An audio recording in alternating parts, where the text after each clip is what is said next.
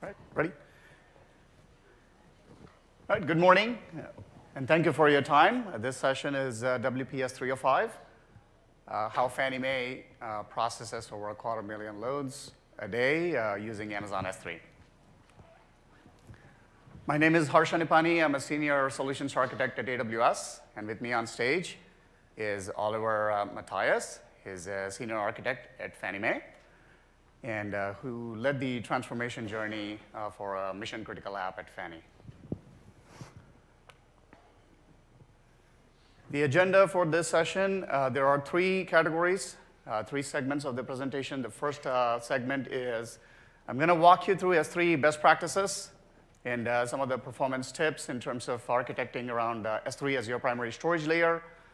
In the second segment, Oliver will walk you through Fannie Mae's use case and the need to re-architect a mission-critical app and how that affected the business outcomes. And in the last segment, I will walk you through architecture best practices, especially in terms of resiliency and high-performant applications deployed on AWS. Let's get started. This is a 300-level session. I'm assuming some of you already have background to AWS services. A quick overview about the AWS storage portfolio, comprising of block storage, file storage, and object-based storage. We're going to be focusing on S3, the object store, because that forms the crux of this presentation with respect to the storage layer. Quick update on, we have a couple of 2 or 3 announcements on S3 yesterday. I'm going to be covering some of that aspects as well, although I won't go dive deep into that yet because some of those are in preview. S3 use cases. S3 is commonly used for backup and storage, or for application hosting, or for media hosting and software delivery. There are many mechanisms through which you can ingest data into the storage layers. And for large enterprise customers, one of the most common patterns that I have observed is through Direct Connect. Why Direct Connect? It gives you that resilient and consistent network performance. That way, if you're implementing any hybrid architectures where you have a data center and then you have to push data from your data center to S3, you use the DX, Direct Connect. And some of the, on the bottom slide, you can see the data transfer mechanisms. We're going to be touching a little bit in the resiliency portion. We'll be touching a little bit about Direct Connect and how do you architect your highly resilient architectures on AWS, including DX integration with on-prem networking. S3 by the numbers. S3 was launched on Pi Day in 2006. A lot of development has taken place since then to improve the service, and it has seen tremendous growth in terms of customer adoption and a lot of feedback that we have received from customers about everything ranging from security to performance. Just to give you a perspective about S3 as the main storage layer, S3 holds trillions of objects and regularly peaks at millions of requests per second. And S3 is practically available in every AWS region, in all the availability zones, right? And S3 has, over time, has been adopted by customers for a wide variety of reasons. The most important part is durability. It comes with 11 nines of durability. And availability. Why is availability important with respect to S3? Because it stores your data in 3 AZs. So you don't have to do that natively yourself. It comes out of the box, and it's a serverless pattern. So a lot of advantages of doing that. And also at internet scale. So in addition to the durability, availability, and scalability, the other things, the key promise from S3 perspective is around security and elasticity. There is a huge ecosystem of integrators with S3 offering you native integrations in terms of storage, in terms of disaster recovery, in terms of big data analytics, and also lately the machine learning integrations. I'll give you a little bit flavor on that. So let's dive deep into S3 architecture. A lot of you folks are not familiar, maybe not familiar with the intricacies of how it's built and how we manage on the back end. Just to give you a perspective, as an end user, you will be calling the S3 APIs for a wide variety of actions like puts and gets and deletes. When you do that, it goes through our S3 managed load balancers. And behind the load balancers are the actual API servers that are handling your requests coming in. And as those requests are processed, the actual put operations are stored on the blob storage across 3 AZs. And then for all the objects that are stored, we have an internal metadata storage with which we actually track the objects where it's stored, et cetera. So when you issue a GET request, it's the metadata information that actually gets processed and pull the data and essentially give it back to you. From a front-end perspective, S3 front-end manages 37 terabits per second at peak in a single region. That is, in a 5-minute peak in any given region for S3, you're pushing through 1.3 terabytes or petabytes of data. That's right, 1.3 petabytes of data for a 5-minute average. So you can see S3 operates at a very high scale. And S3 is built for internet scale. Having said that, security. A lot of customers I have worked with, the number one question they ask is, what do I do to secure my data? We hear concerns about exposing data for misconfigured buckets, and how do I make sure these don't become a problem? At AWS, security is job zero, and S3 comes with a comprehensive security and compliance capabilities.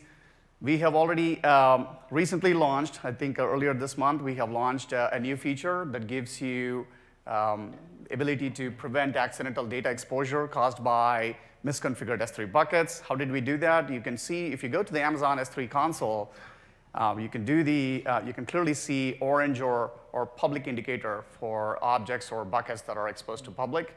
By default, when you create objects or buckets, you know it's private unless you choose to expose that for public. And there is genuine reasons why you would want to do that. If you're doing web hosting, absolutely that makes sense to expose some of the content to public. In addition to S3 console and APIs to give you warning about public exposure, there is also a secondary method, Trusted Advisor API calls. So you can use Trusted Advisor, which is a management tool. You can leverage that API to look for any S3 bucket permissions issue. That is a second method for you to figure out if there is any exposure. And then the public access restrictions, I think that's also recently launched. You can actually block public exposure by configuring that at the bucket level, right? And in addition to all this, you also have integrations with CloudTrail.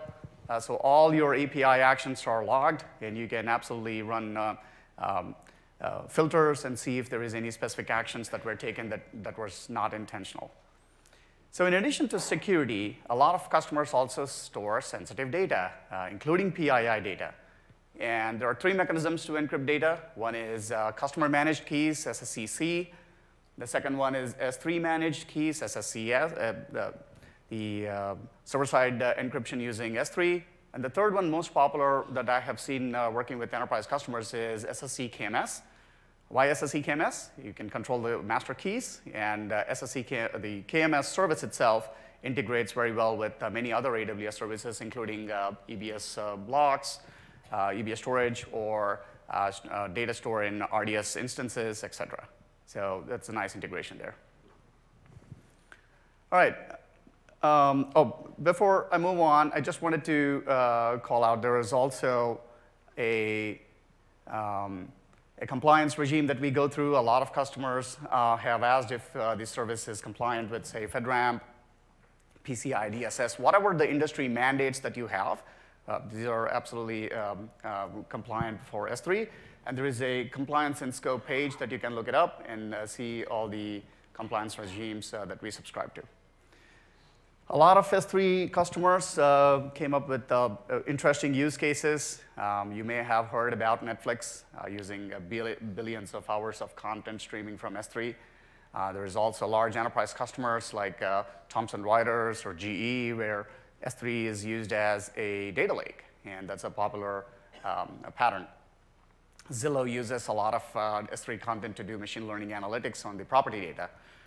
A wide variety of use cases. And then For customers who have invested in partner solutions on-prem, we work very closely to ensure great customer experience. We partner with these popular enterprise vendors to natively integrate their services through to S3 for, again, many use cases, backup and restore, primary storage, essentially extending that investments that customers have already made in terms of partner integrations into S3. Now let's dive into a little bit more details. A lot of questions about what are the limits of S3? How much data can I push? And is there a limit? So not so long ago, we used to advise customers that typically for put operations, it used to be 400, for puts, it's 400 requests per second, or for gets, it used to be 800 requests per second. That used to be the threshold beyond which you may see hard partitions, which means essentially you may get bottlenecked at I/O operations. We changed that, we improved the service, and earlier this year, these are the new numbers, the 3,500 RPS for most of the puts and post and deletes, and 5,500 RPS for gets. It's extremely important to understand these numbers, because if you ever go beyond, if your application requires more throughput than this, and if you want to push more, you can absolutely do that. For example, for the RPS that says 5,500 for gets, if you're doing more gets against S3 and you want to go beyond 5,500, the easiest method to do that is to manipulate the prefixes. So because all these are contingent on a prefix in the bucket, right, in the path. So by manipulating, by adding, say, 10 more prefixes, you can exponentially grow your performance for each of these operations. What I mean by that is, if there are 5,500 RPS for get operations for a prefix, if you add 10 prefixes, you're essentially driving 55,000 RPS at that point as an aggregate. Also, very important tip, a lot of enterprise customers use encryption. Like I said, SSE KMS is a popular mechanism to do that. When you are pushing the limits for S3 and you're manipulating prefixes and you're adding more, pushing more gets and puts, make sure you align those with the KMS limits. We have run into many situations where customers don't necessarily understand the nuances between the two. As you're increasing your requests against S3 objects, obviously you are doing a decrypt and an encrypt operation against the objects, right? Because you're KMS encrypted. So make sure they both are aligned. The KMS limits are published there. These are the common, again, why is that range? Because it depends on the region in which you're operating these KMS limits. If you ever, again, this is a soft limit. You can work with AWS support to make sure if you want to go beyond the 10,000 RPS for KMS, you can work with us to increase that. Although, due to the recent S3 performance enhancements, most of the customers do not need to do this. We used to tell them you can do 3 or 4 character hash or entropy as part of your naming scheme, as part of your key space. This is not needed. I just wanted to give you a quick overview on why this is. It used to be an important way of driving more performance. But essentially, S3 stores data in a lexicographical format. So by doing that, what happens is if you try to push a lot of puts or gets against a specific key space, you used to run into a bottleneck at the key namespace. That used to be a problem. It's not anymore because of the enhancements on the S3 side. But if you're really going way beyond what we offer today, or if you are going into hundreds and thousands of RPS potentially, you may still want to consider this as an option in terms of introducing a randomness in your key space. And the idea is you can parallelize your operations into these key spaces and avoid hard partitions. All right. Now, let's get into parallelizing. As I told you, S3 service supports parallel operations, which means you can scale your S3 performance by a factor of your compute cluster. What I mean by that is make your compute the bottleneck, make your network the bottleneck, and not the S3 APIs. So what you could do with that is you could use, for example, you could use range-based get queries to leverage multi-threaded performance. In this example, the highlighted range 0 to 9, that's essentially fetching the first 10 bytes of an object. And you could do that into multi-part. You can align with multi-parts and parallelize your get operations and with the different byte sizes so that you can actually get multiple get requests for large objects, right? Why is this important? This is important because this allows you to send multiple get requests to the S3 service, which means you're parallelizing gets, which means you're processing a lot more. As long as you have the compute capacity on the client side to process all this, you can absolutely do multi-threading architecture, get faster response, better throughput. All right. And also, one key takeaway in that parallelizing gets is if you're repeatedly querying for the same object, you may want to consider edge caching. How do you do edge caching? Through content distribution networks. And the offering we have is CloudFront. Most of you may know that. What's the advantage of CloudFront? Again, you're not only, it's a low latency way of pushing objects at the edge and to the end users.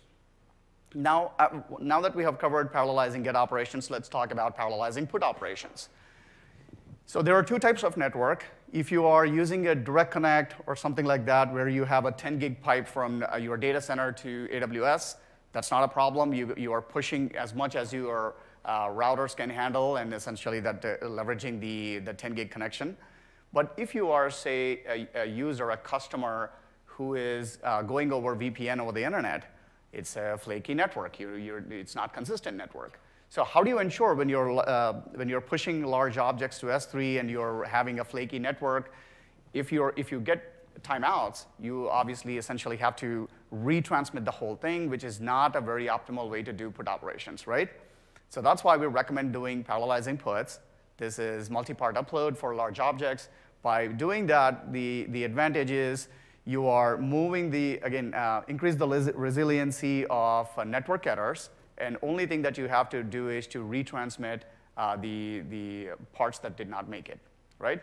So that's much more efficient way of doing it rather than the whole object. Again, so to summarize, the key takeaway from a performance standpoint from S3 is faster upload. We didn't cover this, but faster uploads over long distances. Say, for example, if your primary use case is in Singapore, but you're also pushing data to US East 1, you may want to consider leveraging S3 transfer acceleration. Why is that advantageous to you? Because you're essentially taking advantage of Amazon's network backbone to push that data natively using our network, and that way a faster copy of the data between buckets. Faster uploads for large objects. Again, we spoke about S3 multi-part upload. That's the key takeaway for that. Parallelize your put and get operations, extremely important concept. Make sure you try that. And also distribute key space for high TPS. I told you about the entropy or the randomness in the key space. You can still do that, although it's not required for most of the use cases. You can absolutely do that. And TCP window scaling, it improves network throughput performance between your operating system on the client machine and S3 by supporting window size greater than 64 KB. So that's how you can take advantage of better network throughput performance. So how do you successfully modernize now that we covered the storage layer, let's get into the application re-architecture and how that flows into the next segment. How do you successfully modernize your most highly visible customer-facing, maybe your tier 1 apps, and highly performant applications?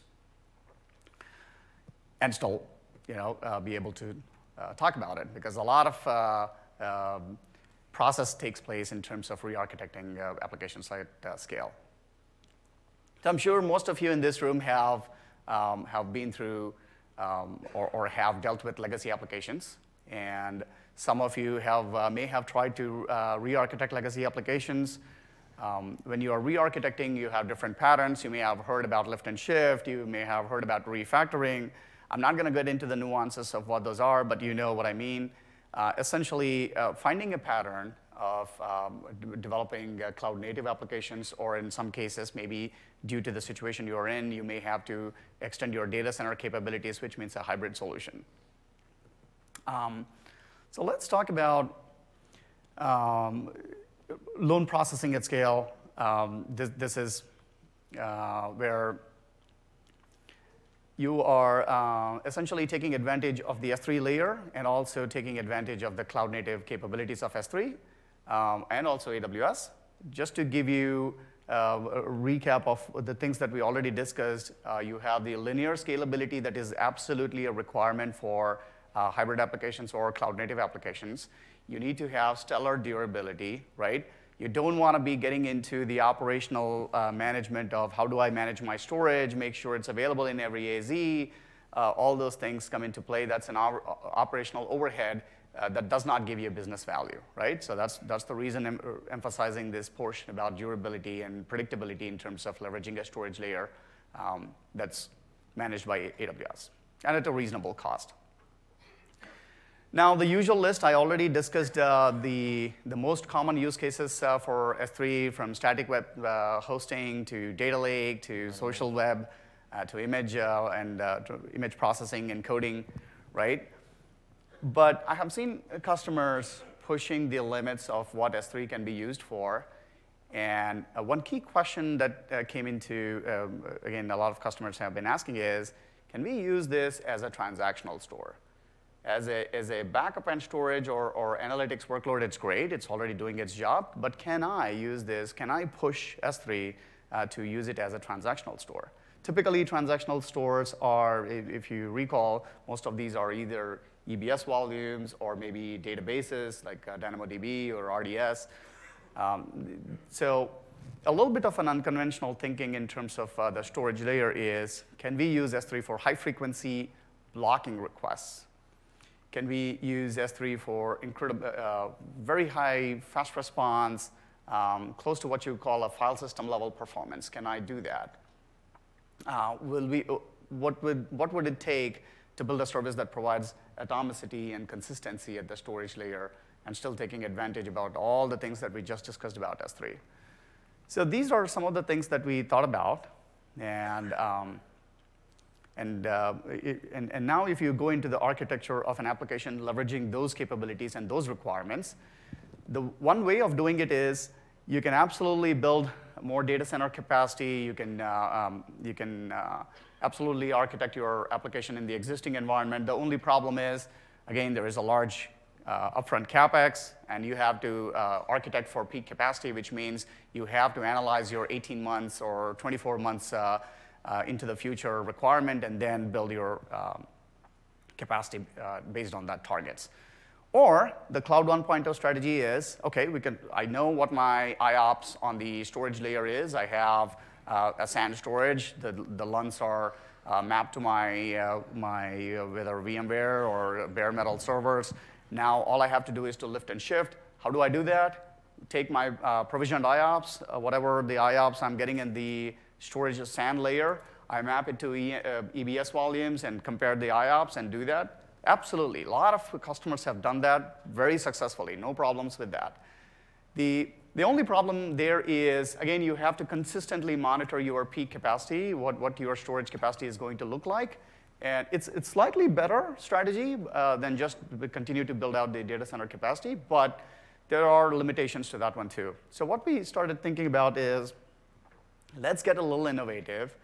Let's see how our customers can push S3 to the next level. And that's where I'd like to welcome Oliver and to explain Fannie Mae's use case and how they have innovated and essentially provided a resiliency to a mission-critical application for better business outcomes.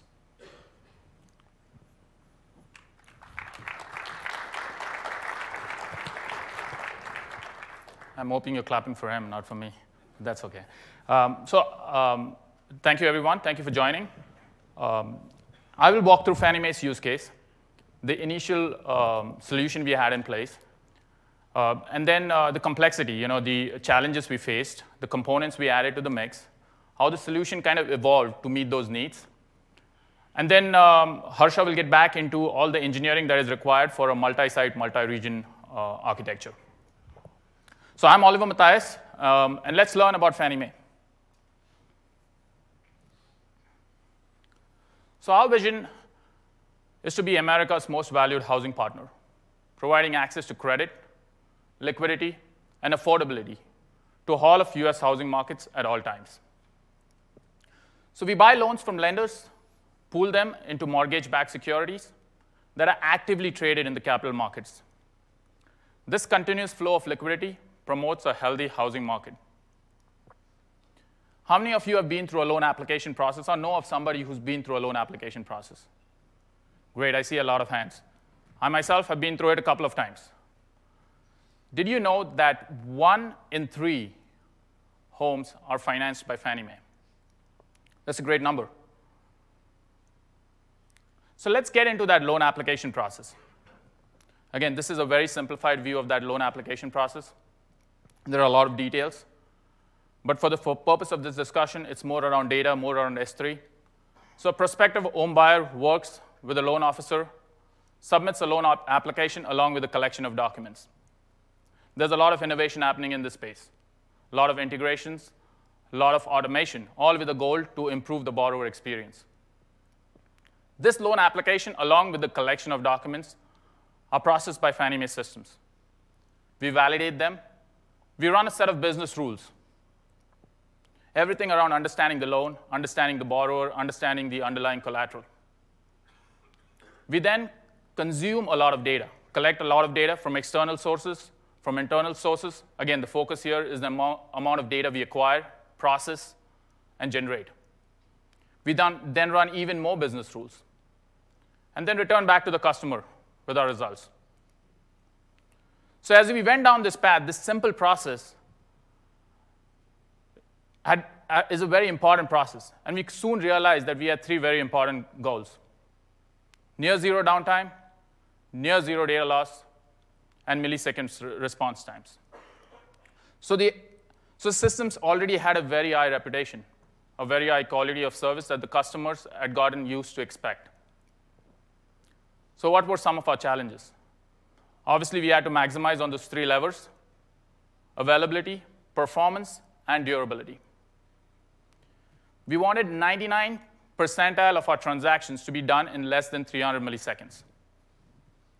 We wanted linear response times, irrespective of the amount of data growth. And we had to work with the current system while we transformed the current system, so we couldn't lose sight of the target state. We also wanted to materially reduce our OpEx. We wanted to retire our systems on-premise and also use the agile cloud infrastructure for its elasticity of compute, network, storage, on demand, and in a self-service manner. When you work on a large problem, it's typically made out of smaller parts. And all these parts and pieces and components have to work together to perform the larger function. We wanted predictability. And one way to get predictability is by having uniformity. We didn't want snowflakes. So early on, we set up some guardrails. So our design discussions became more easier once we knew this is where we want to go. So we wanted to reduce our chattiness between our on-premise service and our data centers. Obviously, as Harsha just mentioned, we had a 10 gig lines, dual active-active direct connects. We didn't want to have traffic going back and forth on those circuits all the time. So we co-located our dependent services. We also favored localized executions as much as we could. We wanted our developers to focus more on building software and less on infrastructure control. We also wanted to build our new applications cloud native and use AWS native when the use case demanded it, case in point being S3. So let's get into the solution. So this is the typical work week in the life of the application, right? 2 key observations over here. We have an incredibly steep ramp. It repeats every day, an incredibly steep ramp. The other observation, at its peak during the day, our S3 TPS can go between 800 to 1600. So this was the initial solution we had. Again, this is a simple view of the solution. We're not looking at all the foundational components we had in place. But in its simplest form, we had our lenders interacting with APIs, and these APIs talk to our cloud components. Our cloud components, thanks to the great work done by engineering teams, were deployed on a standardized stack. We used Elastic Beanstalk for capacity provisioning, auto-scaling, load balancing. We use S3 for our storage of objects, and Postgres for storing our markers. So this was our initial view of the architecture or the solution. We decided to run a workload against it.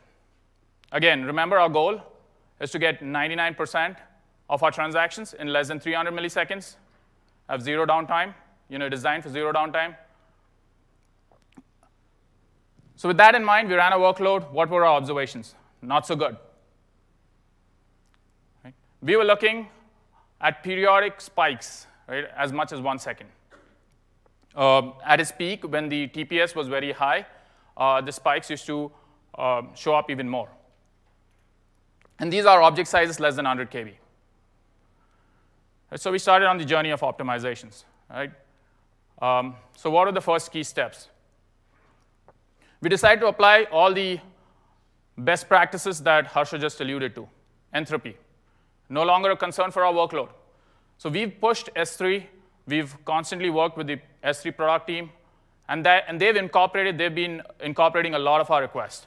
Some are still in the works. RTPS is 800 to 1600. With the recent S3 updates, for gets, you could go up to 5,500. For puts, up to 3,500 for prefix. If your workload goes above that, you still need to worry about randomizing your first 4 characters. One observations by our engineers, you can't use UUIDs or GUIDs because they might be random for an object name, but are not sufficiently random for the first 4 characters. So just watch out for that. The next best practice, we parallelize puts and gets. Harsha talked about multi-part uploads or pushing the bottleneck to S3, which can scale better. Our objects, our package contained a set of documents.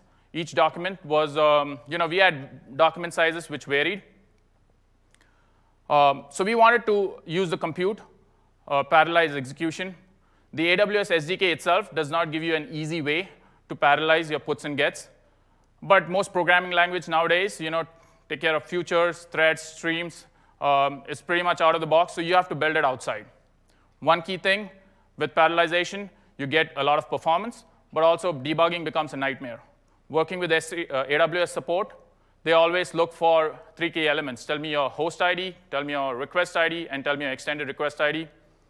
So make sure you log that. Multiple ways to get that. One way is obviously you can log it on the response. And the other way is CloudTrail. Enable CloudTrail logs.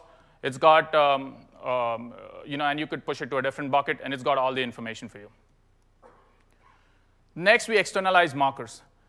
S3 is great for gets and puts. It's been built for gets and puts, but not so much for list operations and range gets. Our use case had scenarios wherein we had to do range gets and list operations. So instead of using S3, we externalized it to a Postgres database, RDS on Postgres. For an object marker for us, in S3, an object is considered unique between if it's a bucket name, a prefix, an object ID, and object version ID. We took that object marker and stored it outside in the Postgres database, along with business context, along with object metadata, which we would otherwise have stored in S3. So we didn't have to go to S3 for what it was not really working for us, but rather go to S3 for what it worked. And externalize the markers for our use case, so that gave us RDS Postgres as the vehicle for getting what we needed. The other thing is we used RDS also as a secondary index, so we did all our querying off of RDS. So these were the standard best practices. Here is a small code snippet, something you need to watch out for: client configuration timeout, and we'll get to it later. Another thing we had to work around, S3's eventual consistency model. Our application was strongly consistent. S3 was eventually consistent. So S3 is strongly consistent for puts of new objects. So if you write a new object, it makes sure it writes it across all partitions before returning with a success. But if you're doing override puts or deletes, S3 is eventually consistent. S3 is built for performance and throughput and less for consistency. So we had to build that outside. We built it. Our application needed to be strongly consistent. We needed asset properties.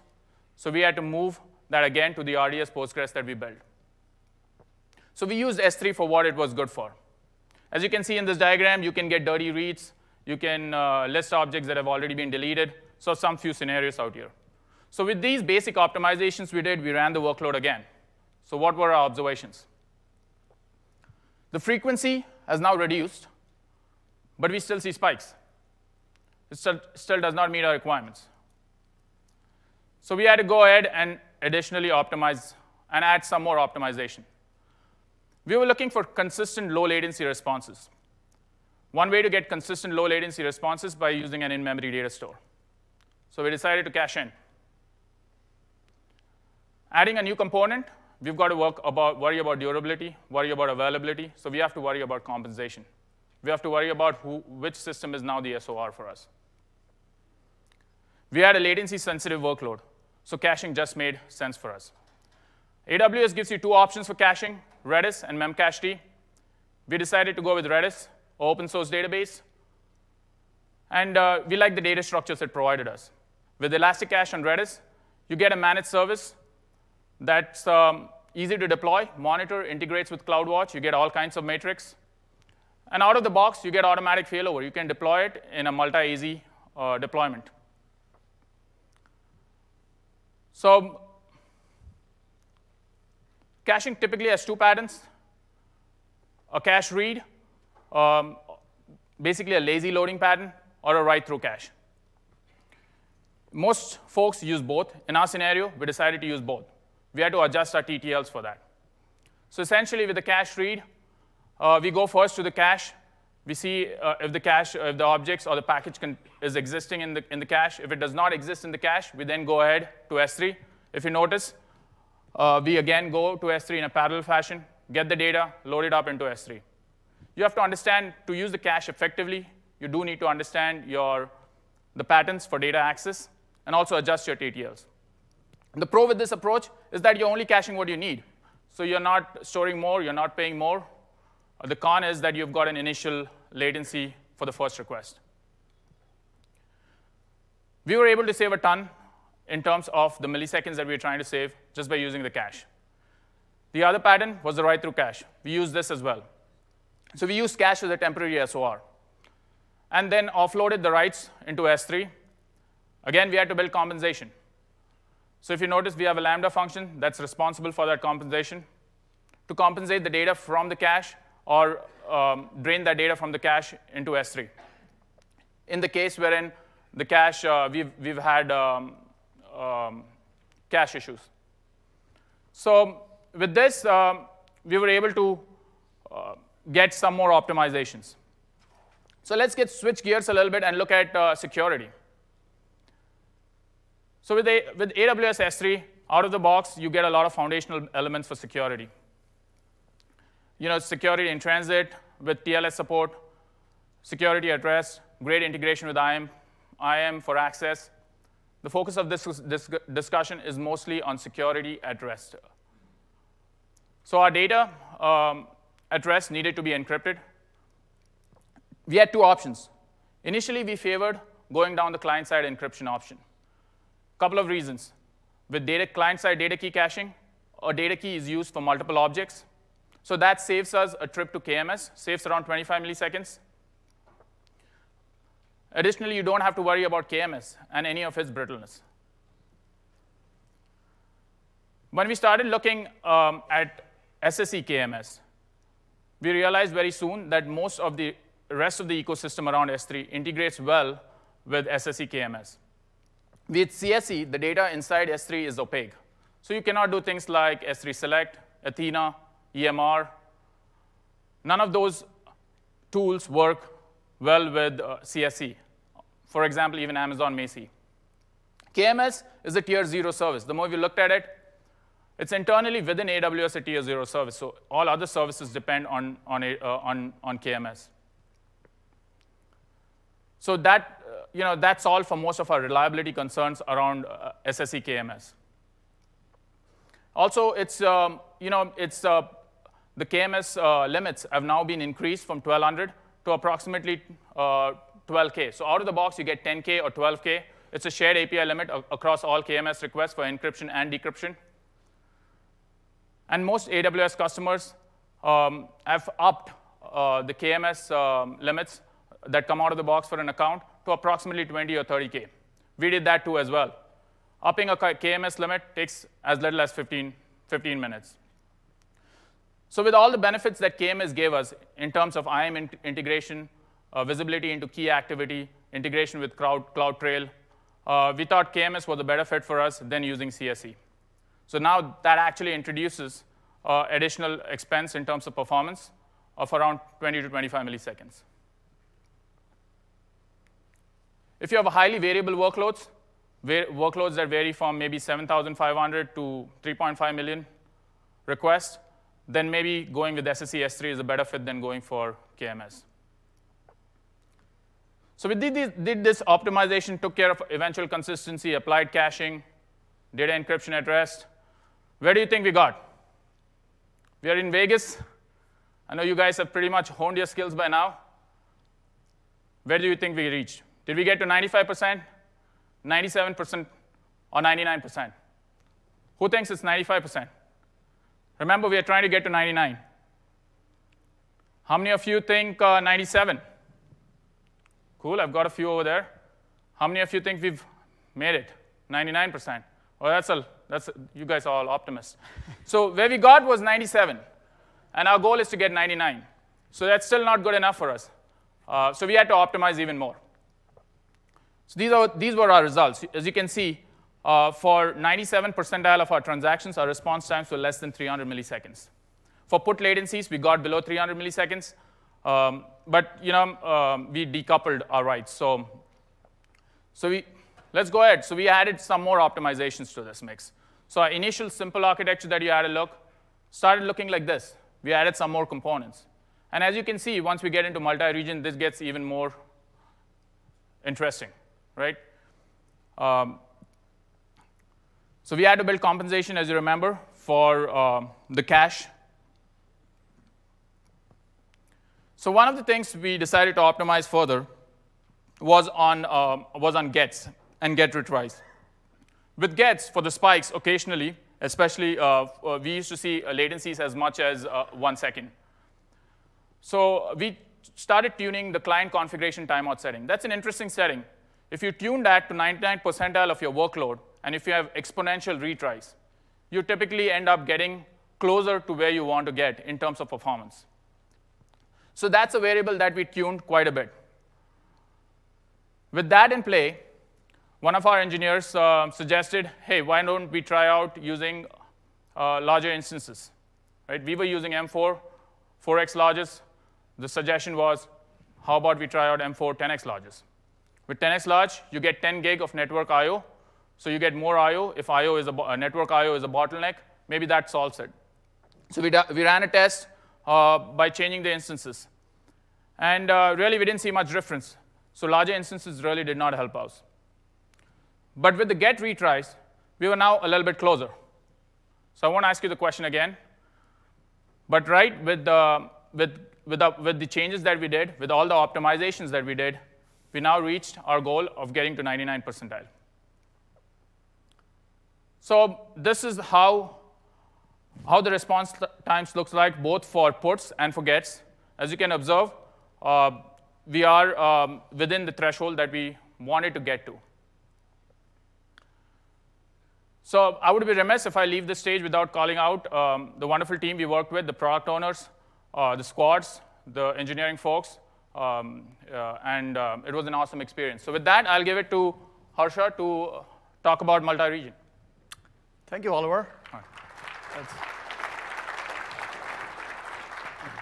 It's really amazing how Fannie Mae has pushed us to deliver for highly critical workloads and where the services were not up to the mark, missing out on the 97 percentage versus 99, the to-be architecture. So these are some of the examples that are extremely important. Your feedback is very important to us for our product development. It is feedback like that through which we have actually delivered higher throughput and also the data security component of the S3, right? So it's still not done yet. The last segment is essentially, now that we discussed everything about getting the performance aligned with respect to expectations, how do we now deploy this into if you take a workload like this and deploy into a multi-region fashion, let's touch on some of those aspects. RTO, RPO, extremely important conversations. Again, these are all, there are industry mandates. There you could have agency mandates if you're working with, or maybe industry mandates where you may have specific RTO requirements or recovery point objectives and recovery time objectives that you may have to meet. So I'm going to just touch on some of those key patterns before we conclude. So achieving resiliency. This is extremely important to understand. Please assume things will fail. You have to assume your app and app's components will fail. Your dependencies could fail. You could have a network glitch. Maybe your VPN tunnels will go down, or DX connection may go down. You have to start thinking in terms of building your resiliency into every single component, right? Redundancy and resiliency both. Availability zones and regions, again, you may have API errors into a specific region for a specific service. So you need to start thinking about how do I do exponential retries. This is very, very important for coders. If you're a developer, if you're encountering a 5xx error against an API call, make sure you do that exponential retries as part of your logic so that you have a workaround for that. App dependencies, again, some of the very high patterns, there are essentially three categories in which you need to think about resiliency, right? One is app resiliency, which I just spoke about, defensive coding in terms of retries, cloud native design, and most of you may be familiar with 12-factor app, and also have circuit breakers as part of your logic, right? What are some of the deviations that you observe, and how do you take corrective measures for that? And move away from a monolithic application architecture. I strongly recommend microservices. Again, stateless applications, you heard that. You can always maintain state outside. You can leverage caching, or even customers have used DynamoDB to maintain cache or the state. So start building microservices and also stateless application architectures. And operational and network resiliency is extremely important. Much like many of the customers I've worked with have already built in resiliency in terms of data center design. Maybe you have redundant network switches, HSRP, VRRP technologies on the Cisco side. I've seen dual NIC cards, dual HBAs. You have already done that, and all you have to do is to extend that functionality and make sure you are taking advantage of multi-AZ architectures on the AWS side. So talking about resiliency within a region, again, most of you may be familiar with multi-AZ. Just to reemphasize, a single AZ is not a single data center. Please keep that in mind. A single AZ consists of multiple data centers in a metropolitan area. So you have built-in resiliency if you are leveraging multi-AZ functionality. On the diagram I'm trying to convey there on the right side in pink, if you have components of application that are mostly 99% available, but only a single component that's not giving you that has 90% availability, your overall app availability goes down to 90%. You can absolutely increase that by just doing multi-AZ. By essentially leveraging multi-AZ to get you that 99%. So please keep that in mind if you're deploying production workloads. Leverage multi-AZ is the key takeaway. And also for extremely latency-sensitive workloads, have some dark capacity as needed. Of course, you can leverage auto-scaling as the need is. But in case you are worried about that, always have some extra dark capacity for faster responses. Multi-region, again, very important. A lot of confusion about what is the methodology, when should I leverage this.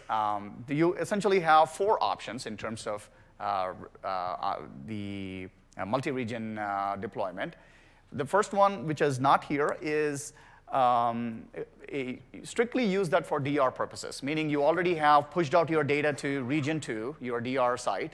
And all you have to do is, in a DR scenario, have your CloudFormation template fire up your resources, bring up your entire application stack, and start ingesting data and start processing that.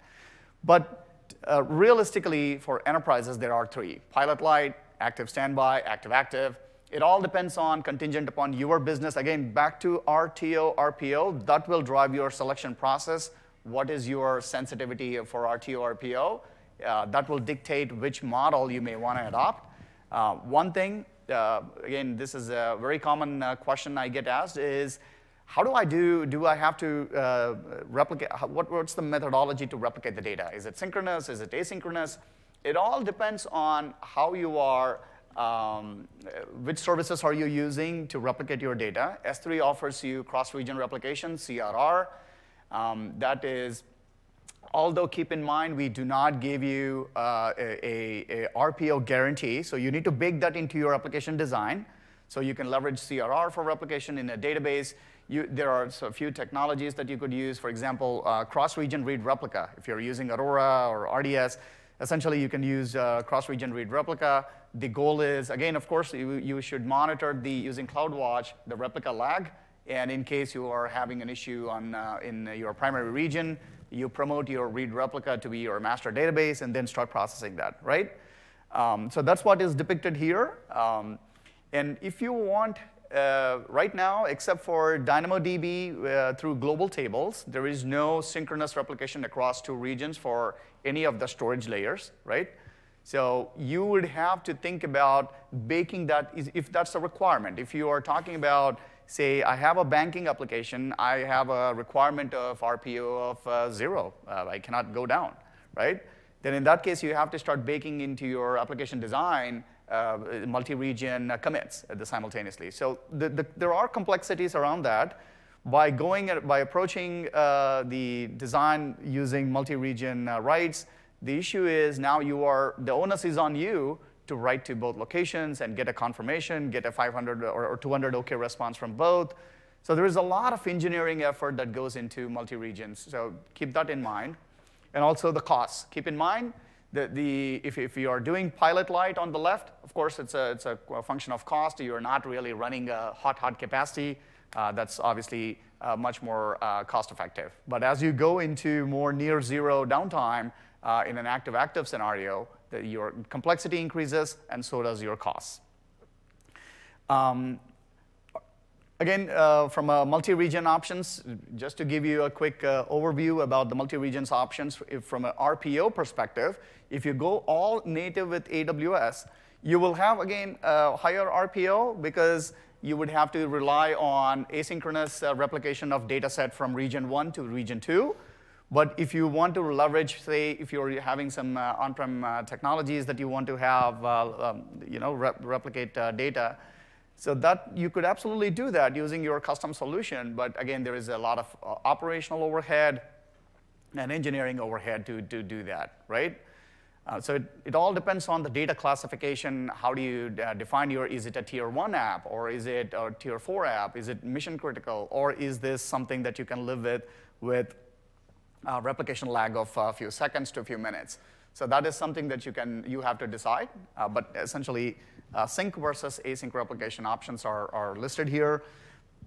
If you are highly consistent and you want even zero downtime, that's something that you have to do using custom DB and custom replication strategies, just so we're clear on that. And simple high availability plan, again, we have discussed this. The most common pattern is go send most of your traffic to region 1 and always send a little bit of traffic to region 2 just to make sure your DR strategy is working. You don't have to do your annual DR testing, right? This way you're actually continuously testing whether the functionality is up and running. The only caveat here is for some traffic that is going to region 2, you should expect a little bit of a latency because you're going cross-region for the database connection.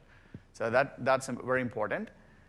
For uncoupled multi-region writes, so again, as discussed, Oliver has discussed that they have already implemented something like this. So you can essentially, that's a pattern. We have seen that multiple customers deploy that pattern. And again, the goal is to set up your cross-region replication with buckets, and you're doing the synchronous writes to a cache layer and asynchronous writing to Amazon S3, and then you're doing CRR for cross-region.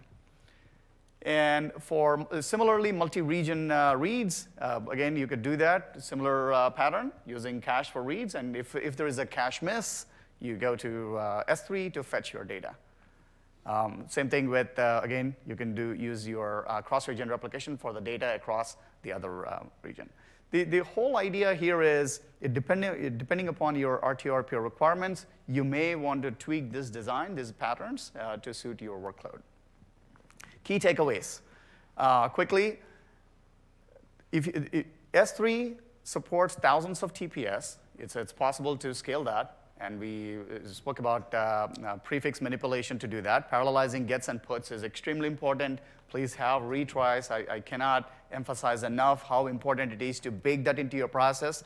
Make sure if you ever encounter anything like a 500 or 5XX, have a retry mechanism. Last 1%, meaning 99% of your throughput requirements can be met with the design patterns that we have already discussed. That 1% takes significant effort. So there are many ways to do this. So as long as it's a regional solution that you're developing, these patterns most likely will work. If it's a cross-region pattern, you would have to think about how you're baking in your compensation, how are you writing to two different regions and doing commits or synchronous replication and things like that. So keep that in mind. SSE KMS is good for most use cases that I have seen, right? AES 256 encryption. It makes a lot of InfoSec people happy because that gives them the confidence that the data is secured, be it PII data or your business intelligence data, right? And there is a very low KMS overhead. With respect to objects and metadata, again, keep in mind, if you are doing a list operations on billions of objects, of course there will be latency. So you need to have a metadata associated with that object stored somewhere else. And that's exactly what Oliver was talking about in terms of having markers database in a Postgres database or RDS database. So keep that in mind. You may want to, as you scale your operations on S3, make sure you have a metadata stored somewhere. I'm not saying RDS is the only way to do it. You could do DynamoDB. We have seen a lot of customers do that. So make sure you do that. Cache in for predictable low latency. Again, if you have to compensate for latency or latency spikes, you can always cache in. Yeah, some of you may be familiar with DynamoDB. They have launched an offering called DAX, DynamoDB Accelerator. The idea is having a cache layer in front of DynamoDB. Pretty much that's something you may want to replicate on S3 side, have cached in for low latency requests. Keep in mind, if you are shooting for 4 nines of availability for your application, if that's what your engineering goal is, then make sure you do a read and write from both regions, to region architecture. And you have to think about how are you going to replicate the data, how consistent the data has to be. Can you tolerate a little bit of latency from one region to another? If you can tolerate that, and how can you know what is the latency? Using CloudWatch. Please use that and measure that.